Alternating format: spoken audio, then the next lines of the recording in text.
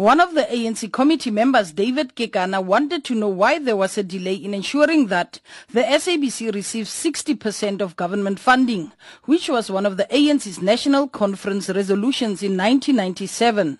The SABC is currently receiving 3% government funding, while it has to carry out a huge public mandate. Muthambi says the proposed funding model document is being fine-tuned. I agree with you, Honorable Kekana, to say something needs to be done. We've been talking about these things for quite some time. We are having a working session with the SABC board to finalize that document. You spoke about timelines.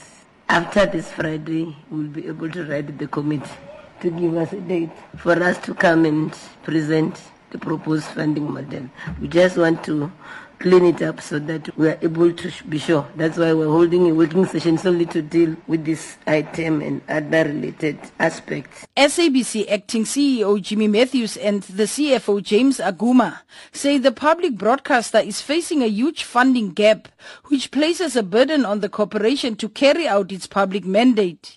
More than 80% of the SABC's revenue is self-generated. Matthews says the huge public responsibility is placing pressure on the SABC's budget. Because of this complex situation that we find ourselves in, where the SABC has to fulfill its mandate as a public service broadcaster, but has to compete in a more and more competitive commercial environment. And the CFO made reference to the fact that the SABC's had to find innovative and, in some cases, even unusual ways of sourcing revenue.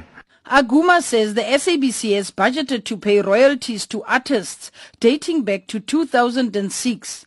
1.5 billion rands has been budgeted each year for broadcast signal distribution and linking costs. The SABC would just want to announce that in the broadcast costs, we have also provided for the payments of royalties to artists. And we have taken a decision that we shall be settling these from 2006.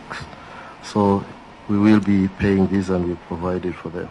The SABC also faced questions around fair election coverage.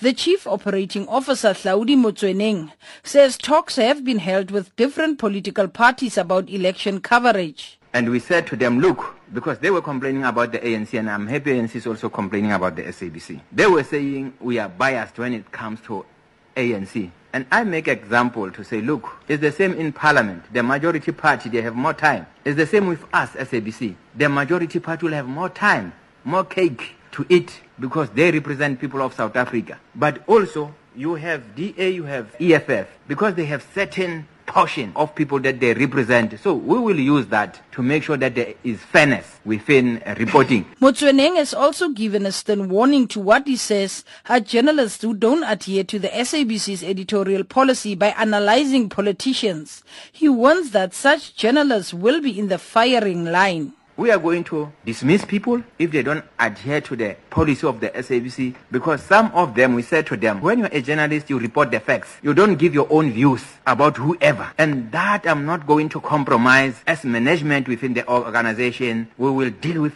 any individual, any journalist, because sometimes they go there as analysts themselves, analyzing individuals. We are saying, no, don't do that. Report the facts. There are those people who will analyze, leave politics to politicians. But we can't come in and other people use SABC employees to whatever that they need to achieve. We are not going to allow that to happen.